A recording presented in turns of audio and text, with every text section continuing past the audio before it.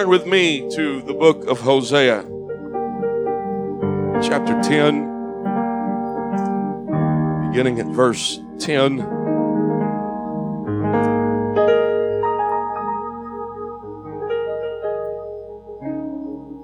I woke up this morning and 3 words came to my mind, which will become our title tonight.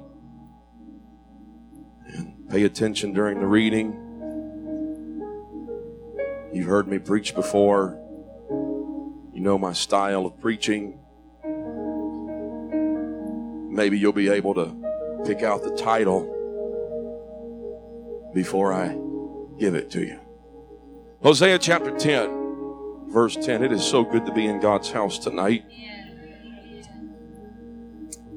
This is random, so just take it for what it is. We get in these moods around our house every once in a while where we just go through things and we just say, you know what? We got to declutter. We got to get rid of some stuff. And last night, that pertained to the master bedroom closet. And so I have 2 trash bags and a front seat full of clothes of mine. Okay? There are suits in there. In fact, I was pulling suits out and the boys asked me, Dad, is this every suit you've ever owned? I said, well, that's possible. At least the jackets. So they're going to fit you best if you wear a long. If you wear a 44 long, a 46 long, or a 48 long, there's probably one in there for you. And Sister Deborah, I don't remember what size Brother Ben wears, but you're welcome to go through them for him. There's dress shirts in there, all the way from my skinny days. In fact, Isaiah, wave your hand. Isaiah is wearing a custom-made dress shirt that was made for me in my skinny days. It's a little big on him, but it works. I'm thankful God delivered me from that. Y'all think fasting is hard. Try living and eating and still starving. No, that was a joke. I wasn't. I just like donuts more than I like salad. And we went school shopping for Zeke in my closet. He came away with 9 or 10 shirts. And he's got one of my custom dress shirts. So if you see them walking around and they got my initials on their sleeve, you'll know that's where it came from. And there's some pants in there, suit pants, jeans, what have you. And if you're interested, come see me after church. We'll go get them out of my truck together and we'll take them to the conference room and dump them out so you can go through them. There's shirts of various size, large, extra large, 2X that shrunk. And so if you're somewhere between a large and a 2X, buddy, I got you covered. In Jesus' name.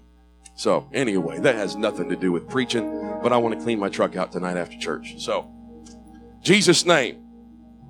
Isn't it fun living for God? Come on, Brother Chase, help me with that smile. There it is. It sneaks out on him. It's been sneaking out more and more. I love it. Jesus' name. Hosea chapter 10 and verse 10. It is in my desire that I should chastise them, and the people shall be gathered against them when they shall bind themselves in their 2 furrows. And Ephraim is an heifer. We're not preaching about Ephraim being a heifer, okay? No heifers tonight, okay? Ephraim is an heifer that is taught, loveth to tread out the corn. But I passed over upon her fair neck, and I'll make Ephraim to ride. Judah shall plow, and Jacob shall break his clods. Sow to yourselves in righteousness, reap in mercy, break up your fallow ground, for it is time to seek the Lord, till he come and rain righteousness upon you. Ephraim is an heifer that is taught and loveth to tread out the corn. But I passed over upon her fair neck. I will make Ephraim to ride. My title tonight are the next three words. Judah shall plow. Judah shall plow. Let's put our Bibles down and let's go before the Lord in prayer tonight. God, we love you and we thank you for this great congregation that you have blessed us with. I thank you for each and every individual, each and every family that is here tonight. God, I pray that we would leave encouraged, strengthened. I pray, God, that your will would be done in our hearts, in our minds, and in our lives. God, I pray that we would receive a revelation of how Judah plows tonight. In the name of Jesus, we pray, God, that your will would be accomplished all over this place. We love you. We thank you. We are quick to give you praise. We are quick to give you honor. We are quick to give you glory tonight. In the name of Jesus, we pray. Why don't we all clap our hands unto the King of Kings and the Lord of Lords tonight? Thank you, Jesus. You can be seated tonight. Sow to yourselves in righteousness. Reap in mercy. Break up your fallow ground. We read in the book of Hosea, chapter 10 and verse 12, these words. When we begin to discuss Judah plowing, it is important for us to first understand the need for the plow. In this instance, he was speaking about more than simply agriculture. But he said, break up your fallow ground. He was telling Hosea to tell the people of the land, your hearts are as ground. Your hearts are like the ground that is overrun with weeds. Your hearts are like the ground which have need to be plowed and broken up by conviction, by godly sorrow for sin. There are things in our lives that we all face that if we are not careful, will overcome the ground in which God desires to plant his seed. We are not going to take the time tonight to talk about the parable of the sower, but we understand the importance of having quality ground. We understand the importance of fertilization. We understand the importance of more than man-made chemicals. There is also a need for organic material.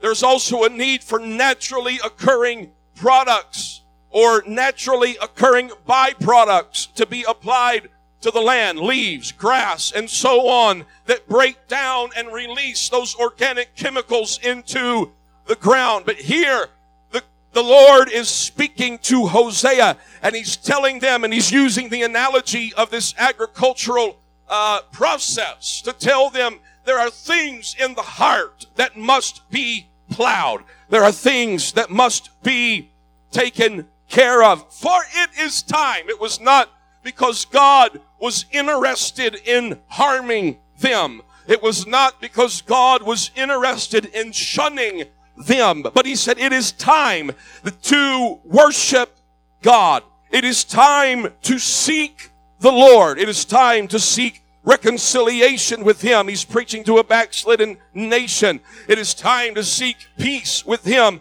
It's time to seek his favor. It's time to be conformed to his will. It's time to seek him with earnest desire, persevering diligence in the use of everything that you have at your disposal. It's time to seek the Lord. We see the importance of it as we read 2 Corinthians chapter 6 and verse 2, as the New Living Translation puts it. For God says, at just the right time I heard you, and just the day of salvation I helped you. Indeed, the right time is now. Today is the day of salvation. I've heard you in a time accepted, and in the day of salvation have I succored thee, or helped thee. Behold, now is the accepted time. Behold, now, today is the day of salvation. We must understand that God desires to respond to us. We've been preaching about it over the last several services, that there is a response that God desires. And the response that he desired from the people to whom Hosea was preaching was, I want them to get their hearts and their minds ready to seek after me, because there are things that I want to put into them. There is something that I want to do in their life again that they've never experienced before. But there's got to be some work that is done. We have to prepare for just the right time. There was work that needed to be done. Break up your fallow ground, for it is time. It is high time. If you mean to live for God at all, it's time. If there is a desire in your heart or in your spirit to live for God, don't wait another day. You tell them, Hosea, that right now is the time. It is time to seek the Lord till he come and rain righteousness upon you. That is, he is ready to pour out his grace. He is ready to pour out his blessings upon you according to what he has promised. Let me tell you this evening that there are benefits. Daily he loadeth me with benefits. There are benefits in living for the Lord. And God says, I want you to experience everything that I have for you. If you will just seek me, it is time. It is time. It is time. He spoke through the prophet Jeremiah in Jeremiah chapter 4. And verse 3, and he said, for thus saith the Lord to the men of Judah and Jerusalem, break up your fallow ground, and sow not among thorns. Don't be satisfied sowing in the field that is filled with thorns. You might see something, but the parable of the sower would tell us that the thorns will choke out the seeds. And so he tells Jeremiah and he tells Hosea, there's a harvest that I want to see. What are we doing in the month of August, Pastor? We're breaking up the fallow ground. We're making sure there's nothing in us that would hinder the move of the Holy Ghost. And I don't know about you, but I feel real good. I said I feel real good about what God's doing. I feel real good about how the ground is breaking up in my life and in my mind and in my family. I want to tell you that I have no desire as an individual. I have no desire as a believer. I have no desire as a husband, as a father, or as a pastor for there to be fallow ground in my world or in my circle of influence. If I have anything to do with it, the fallow ground deserves, listen to me, the fallow ground deserves to experience the harvest. What is fallow ground, Pastor? Fallow ground is usually cultivated ground that is allowed to lie idle during the growing season. Ladies and gentlemen, the fact that as you have fasted, your prayer life has not decreased but increased tells me that the ground is being worked, but we're not leaving it idle.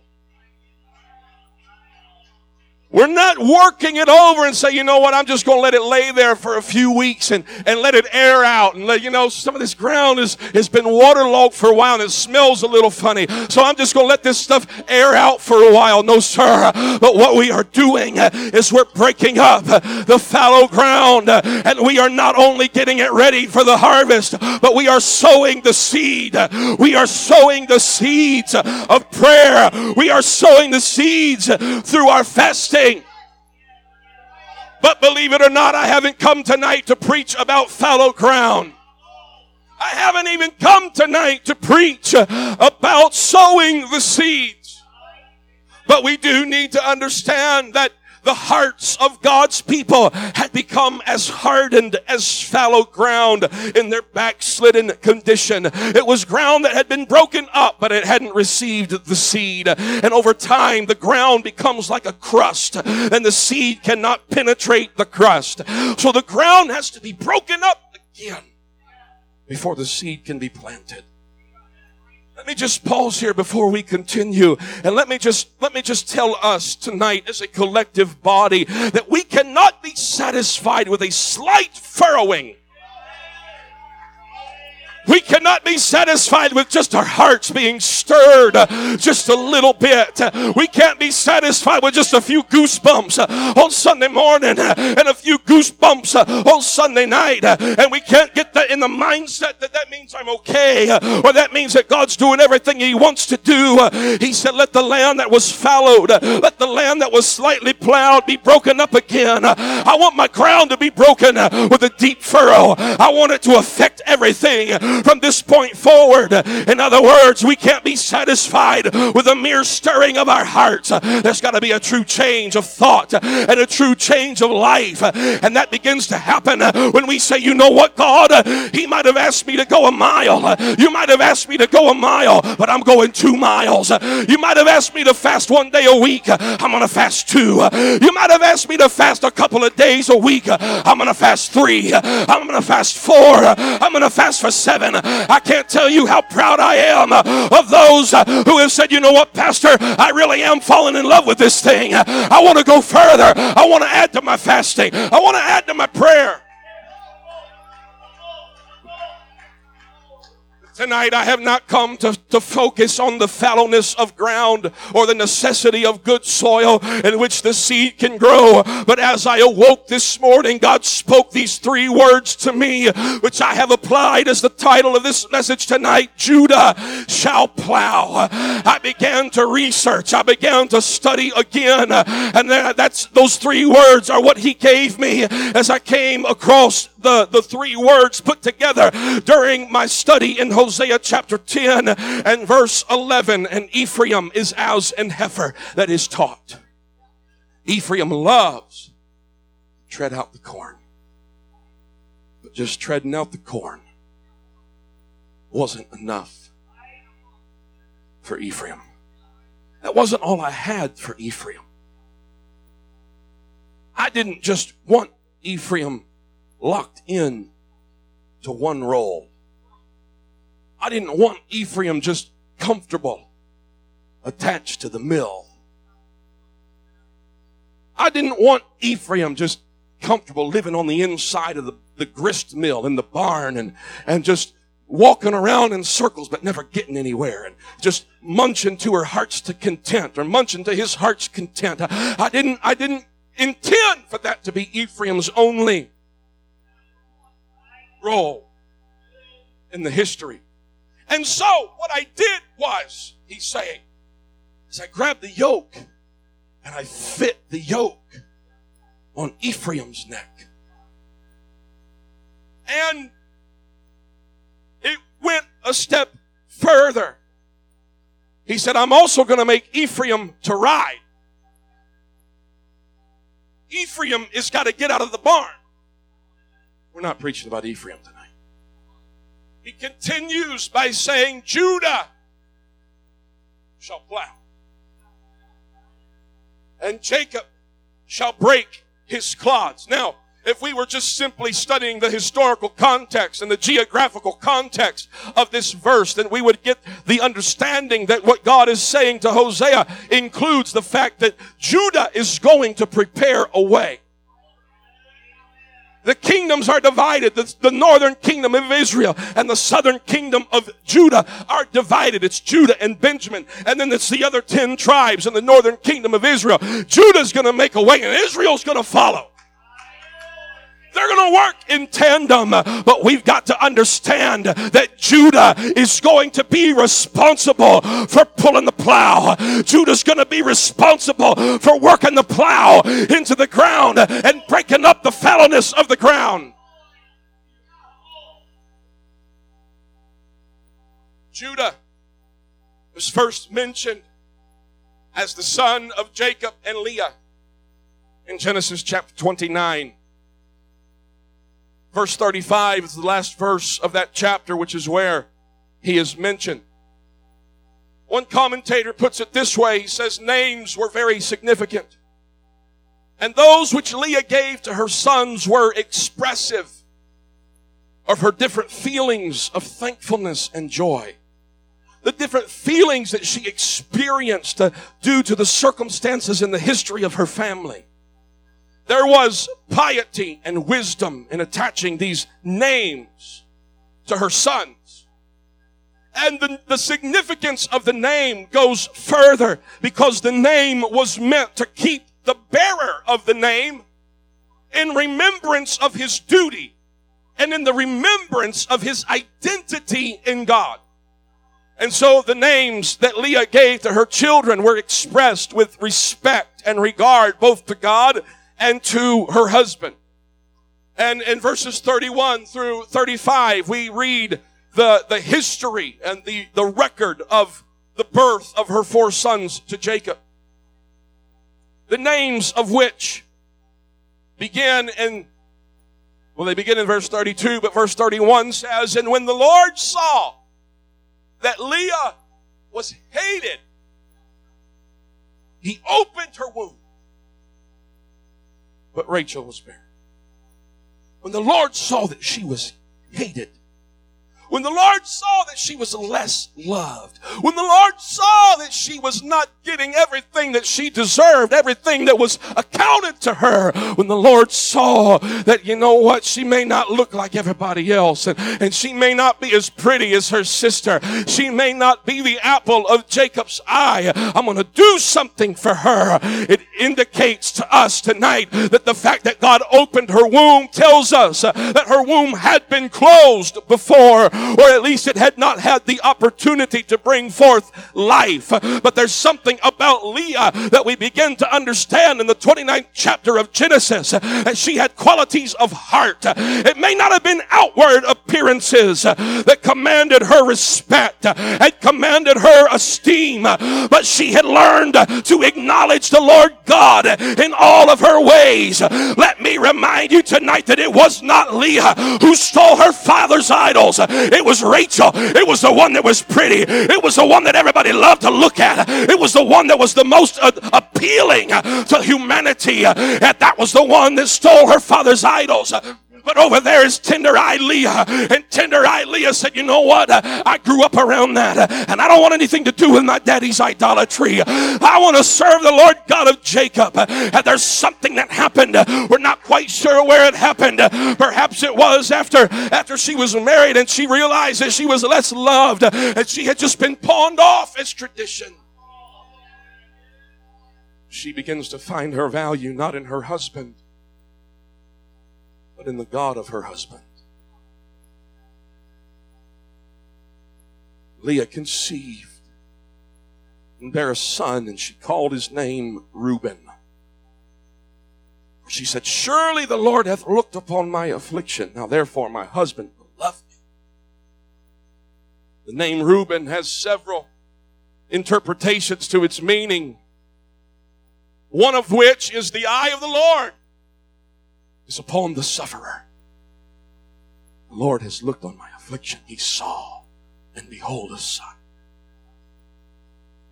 Verse 33, she conceived again and bare a son. And says, because the Lord hath heard that I was hated, he hath therefore given me this son also.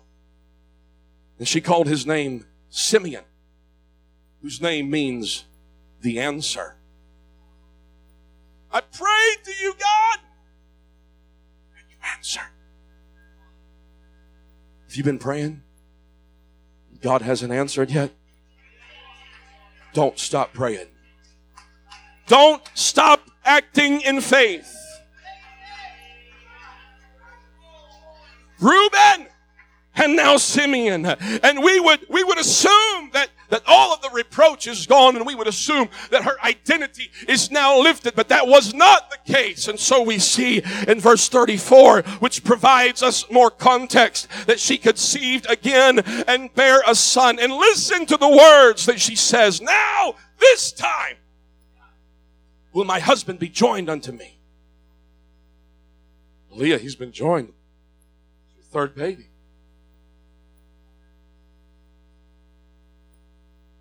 But in the history of the world at that time, it was not until a woman had given her husband 3 sons that he was looked down on for leaving her. Now she's got 3 boys. Now he can't leave me. It tells me that somewhere in the back of Leah's mind, and this isn't Mother's Day, but it could be. In the back of her mind after Reuben, she's still thinking, man, there's still a chance. There's still a chance that I'll do something that upsets him. There's still a chance that he'll leave me. There's still a chance that he'll abandon me. And then after Simeon, God, I know this is my answer. Still, I'm a little worried. Now after Levi, she said, now he's joined to me, because I've borne him 3 sons. And so she called his name Levi, which means union or the reconciler. But then in verse 35, she conceives again and bare a son. And she said, now will I praise the Lord. Therefore she called his name Judah, and she left having babies.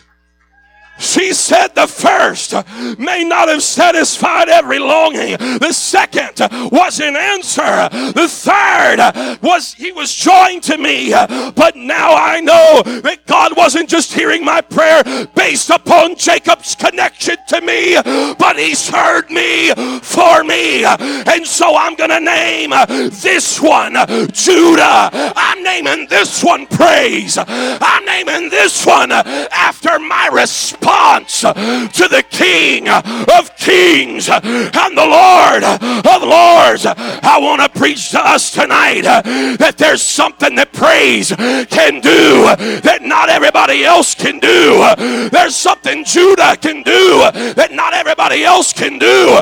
Reuben can't plow. Simeon can't plow. Levi can't plow. But you put Judah on the forefront of the church service, and Judah's going to plow, baby. That's why we begin our services with praise and worship, because we walk in those doors burdened down, and we need the fallow ground to be broken up. We need Judah. We need praise. I told you, I'm not preaching about fallow ground. I'm not preaching about Ephraim and a heifer. I'm preaching to us tonight. We need Judah to break up the fallow ground. We've got to have praise to plow.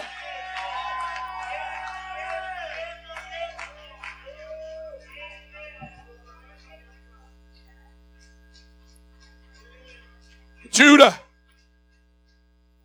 is the ancestor of the promised seed. And so, Leah may not have been the wife of preference,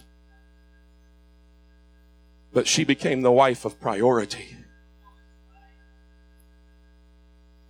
And when his wives die, Rachel's buried over there yonder underneath some tree. He said, we're taking Leah and we're burying her with the patriarchs. Leah's going to share a grave. She's going to share in the family sepulcher with Abraham and Sarah, Isaac and Rebekah. You lay Leah in there, because through Leah came Judah, and through Judah would come Jesus Christ. And so the wife of priority became the wife of preference. despite the fact that she was not preferable in the beginning. And she said, son, I know that God has looked upon me for me today. And so I'm going to praise all over this house. I'm going to praise in the delivery room. I'm going to praise every chance I get. Judah, you're identified by my thankfulness. I believe the first sounds that old little baby Judah heard were the sounds of his mama saying, glory be to Jehovah. You can read from the scholarly sources and you'll discover that scholars and historians, theologians find it incredible that both Leah and the narrator who writes the record of the book of Genesis all use the proper name, the Old Testament name of God. And it wasn't found like that throughout the Old Testament.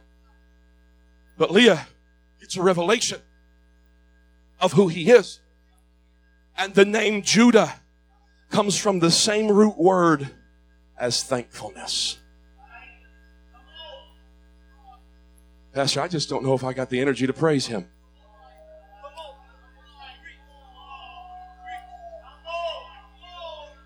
Pastor, I'm on my third day of fasting. I just don't know if I got it in me. You got to have Judah to plow. There's something that Judah can do that nobody else can do. Ephraim can't do it, and even Jacob can't do it. Jacob will come along behind and break up the clods, but I gotta have Judah to drive the plow into the ground. When it hits a rock, Judah's gonna kick the rock out of the way, and we're plowing through. I'm plowing through my flesh. I'm plowing through my mind. I'm plowing through the circumstance. Judah knows how to plow. Judah knows how to break up the ground. Every time I dance, every time I shout, every time I worship, Judah's plowing. Judah's plowing the barrenness of my mind, the barrenness of my spirit. I'm telling you, church, we've got to have Judah behind the plow.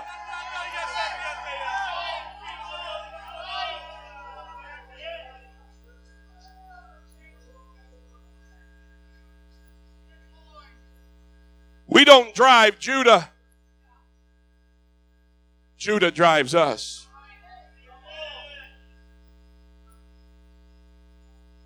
Thankfulness is attached to Judah.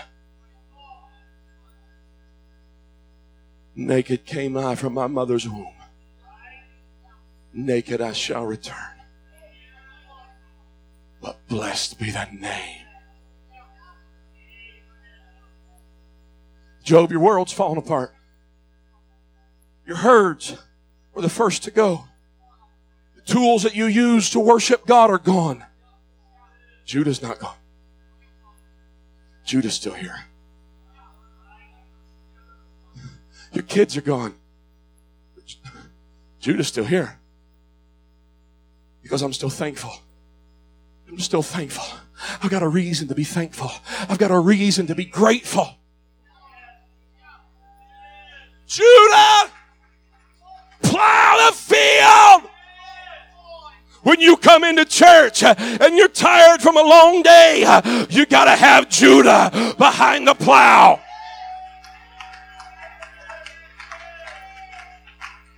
Come on, I know you get up before the sun does. I know you're tired when you come into church. I respect that. I honor that. I recognize that.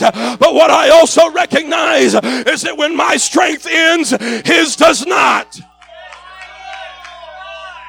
I understand when we come into church and we've been fasting, our body doesn't feel like worshiping. Our body doesn't feel like praising. But his strength is made perfect in my weakness.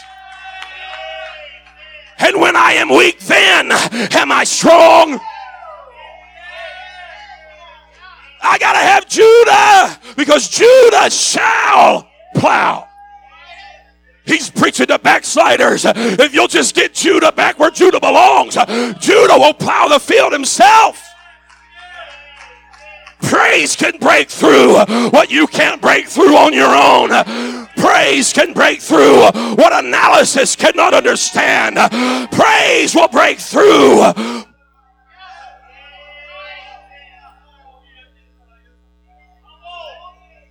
Judah shall plow. Judges chapter 1, verse 1. Now after the death of Joshua, came to pass that the children of Israel asked the Lord, saying, who shall go up for us against the Canaanites first to fight against them? Notice they didn't ask, who are we going to elect to be our next leader? They said, which tribe should go up? Verse 2. And the Lord said, Judah shall go up. Behold, I have delivered the land into his hand. We don't know who's going to lead. We don't know how it's going to work out. But if I get praise, that's my response, honey. If I can get praise on the forefront, everything else will follow. Because in the hand of Judah, in the hand of praise, there is victory. Let the high praises of God be in their mouth and a two-edged sword in their hand. Judah shall plow. And watch what Judah does in verse 3. Judah said to Simeon, his brother, hey, come with me. Let's fight against the Canaanites together. You come with me and I'll go with you. So Simeon went with him. His big brother. Now, we're talking tribes at this point. But still, it's his big brother. His mama's answer to prayer gets hooked up with praise. I got a reason to be thankful. And every time I look at Simeon, I'm going to remember mama's prayer was answered. And that's going to drive me forward. And let me just tell you, Judah is not content just being all by himself. Judah said, hey, magnify the Lord with me. Let us exalt his name together. You go with me and I'll go with you and we'll see victory.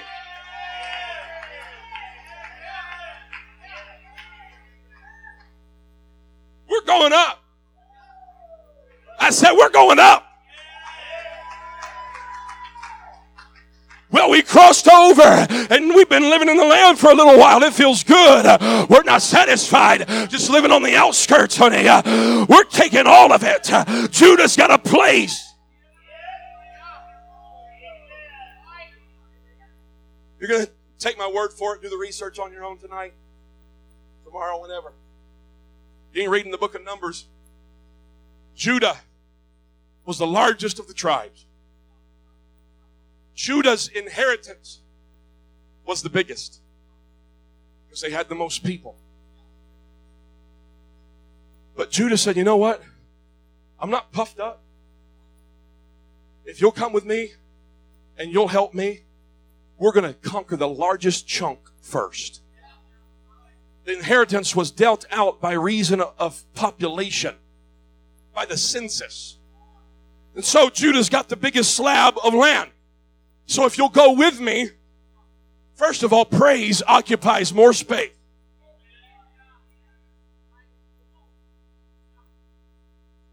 Reuben, then Gad, then Naphtali,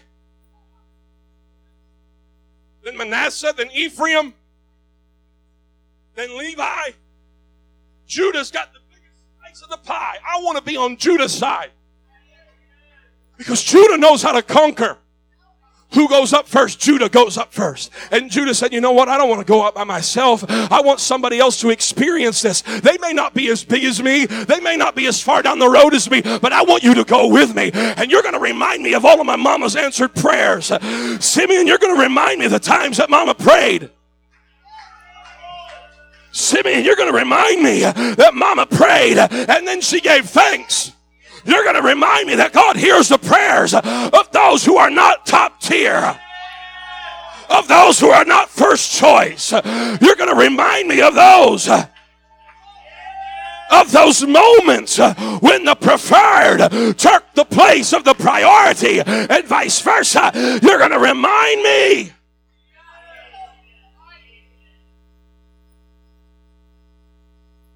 It was most numerous. Genesis 49 and verse 8 tells us why. We see Jacob, or Israel, lying on his deathbed, talking to his sons. And he looks at Judah. And he says, Judah, thou art he whom thy brethren shall praise. He wasn't talking about Judah right then in that moment, but there's one coming from you. There's one that's going to come from your offspring, Judah, that your brethren are going to praise. You need to know who you are, son. You need to get your head wrapped around your identity. Your hand shall be in the neck of your enemies. Thy father's children shall bow down before thee. Judah, I need you to understand who you are. Judah, I need you to understand your power. I need you to understand the precedent that you set. When we come into church and we partake of praise and we start giving thanks, we are partaking in Judah's promise, and his hand is on the neck of his enemy. I might have been beat down when I came in, but I'm walking out the victor. I'm not walking out defeated. I'm walking out the conqueror and more than. Judah shall plow.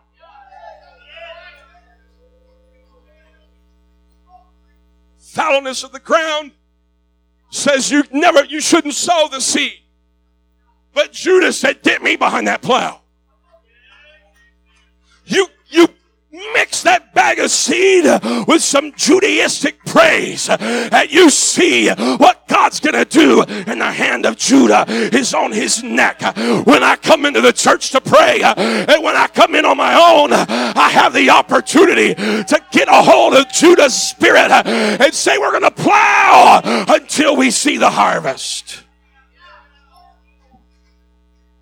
I'm hurrying. Numbers 34 and verse 19 describes to us how Caleb, the giant slayer, was from the tribe of Judah. Revelation chapter 5 and verse 5.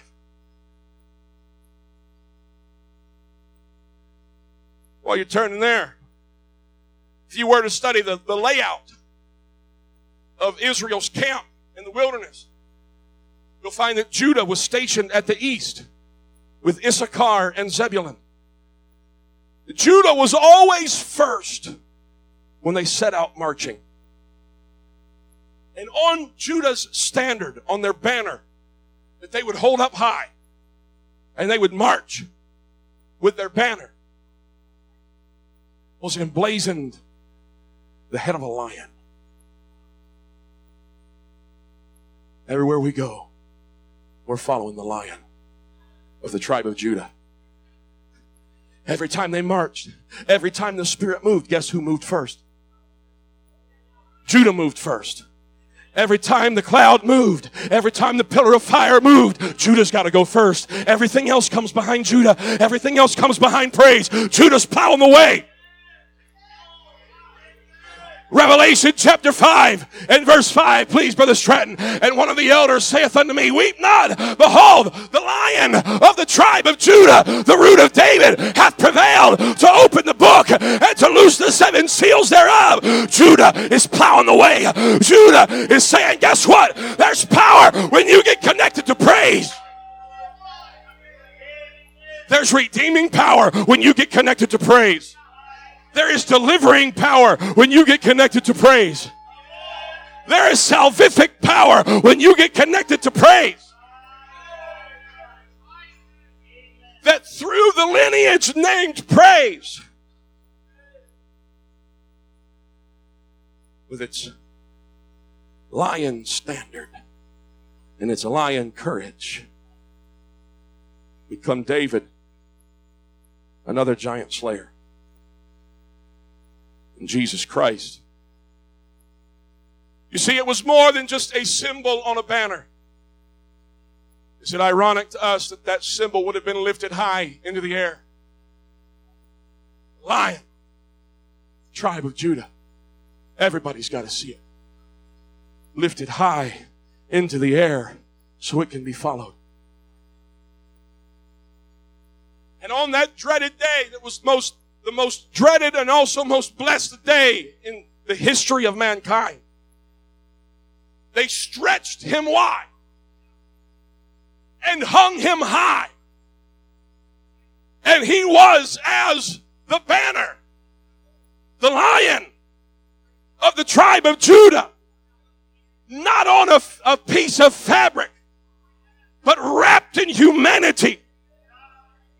Judah was still plowing. I said Judah was still plowing. Oh, he's plowing for the backslider. He's plowing for the prodigal. He's plowing for the new convert. He's plowing for the lost. He's plowing for the stagnant. He's plowing for the revivalist. He's plowing for all of humanity. The Lion of the tribe of Judah. He has prevailed.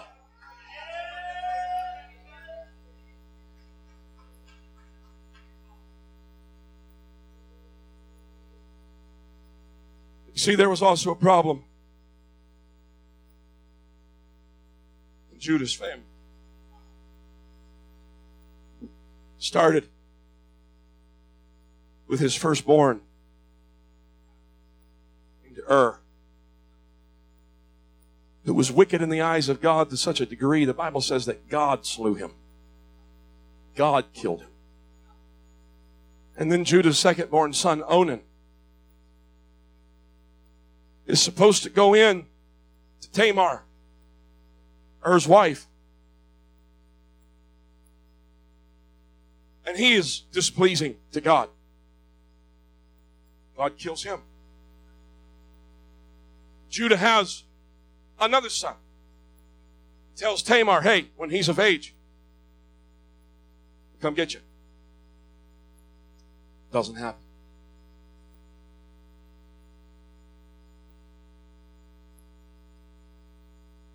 Because the enemy hates praise.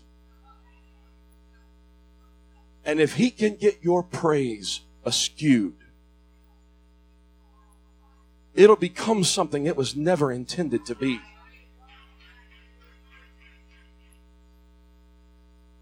All the while, it seems as though Judah would not become the fulfillment that his mother had seen him to be as she praised God over him. I'm coming to a close. Musicians, come. But there is something that was put into Judah,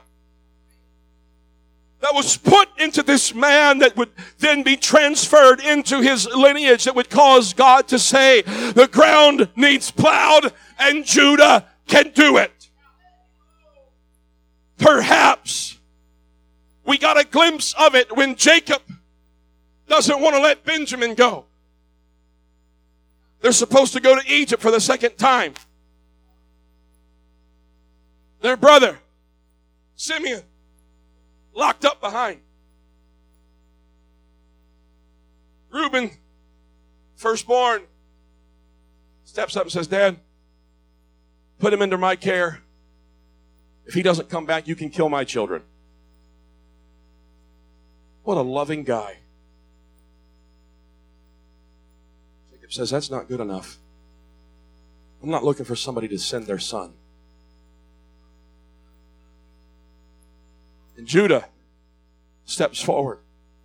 You'll catch that last bit in a minute. Judah steps forward and says, Dad, I'll take him. And if he doesn't come again, you can take my life. Not my children, not my son. I'll step in. We get a glimpse of what Judah can do. We get a glimpse, Sister Sherry, of who Judah is. And so, we need to understand the power of our praise. We need to understand the power of exuberant praise. Demonstrative worship. That when we come into the house of God and the ground needs plowed, maybe it's not your ground. Maybe your ground's great. Maybe your ground is soft. Maybe your ground is the perfect mixture of sand, silt, and clay. Maybe it is that when you pick up that ground, it's got enough moisture content in it that you can pick up a little bit and you can start making a ribbon with the ground. This is the Future Farmers of America Soils team coming out in me right now. You didn't know I went to competitions and competed, telling them what kind of ground they had. Didn't know that would come in handy in the ministry. Man, this is it's clay. It's not permeable. Nutrients can't get through. Well, we can't have sand either because it won't hold anything. So there's a mixture. Maybe that's the way your ground is. Maybe it's perfect. Maybe you got trees blooming, fruit popping out everywhere. God bless you. I'm thankful for moments like that, but I'm just going to be real with you. There are some days when my ground is crusted over and I got thorns and thistles and rocks. I got weeds. I got trees growing where they don't belong. I got poison ivy. Toxicodendron radicans. That's poison ivy. Poison oak, poison sumac. There's days where my soil's a mess. There's days where my soil has been infiltrated by the world. There are days where my mind has been beaten and my spirit has been bruised and shattered. But when I come into the house of God, Judah shall plow. Judah makes the way. Oh, the Lion of the tribe of Judah would make a way where there was no way. Judah shall plow.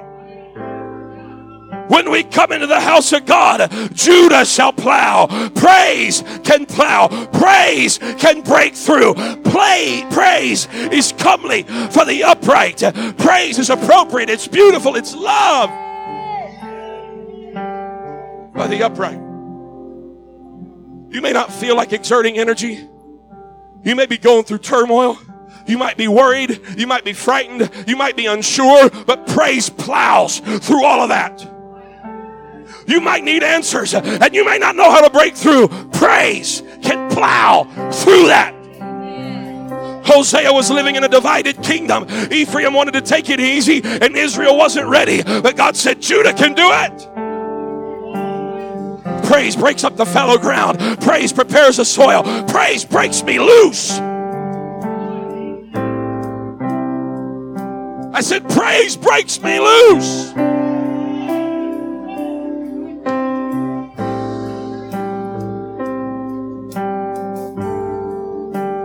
Judah was called to go up after Joshua's death to lead Israel into battle. And praise doesn't like being alone. So he invited Simeon to join him. Your praise plows for others. Ask Paul and Silas in Acts chapter 16 in a Philippian jail. They had been beaten. They had been battered. They had been bruised. They had been humiliated. They were in stocks. They were chained up. Sitting in filth, sitting in muck, sitting in mire. If anybody had a reason not to praise God, it was Paul and Silas. They were both Hellenistic Jews. That means that they were Greek-speaking Jews. Traditional Jews didn't even like them. If anybody had a reason to feel outcasted, it was Paul and Silas. If anybody had a reason not to worship God, it was Paul and Silas. But around midnight, they said, you know what? We're not going to sit here crying. We're not going to sit here idly by. We can't go anywhere. We can't do anything. We're going to make the most of this time. We're going to praise God. And so Paul and Silas sang a duet, Brother Brian. They sang a duet, and all of a sudden God begins to answer them. God says, you know what Judah's doing right now? Judah's plowing the ground in the middle of a Philippian jail, in the prison cell. Judah's plowing the ground, and the earth started quaking. And the prison doors were loosed, and they had revival in Philippi because a couple of guys said, you know what? I'm grabbing hold of Judah. I'm grabbing a hold of praise. I wonder if I got anybody here tonight that would say, you know what, Pastor? I need some strength. Let Judah plow. Let Judah plow. Revival happens. Revival happens when you let Judah plow. How I find my back.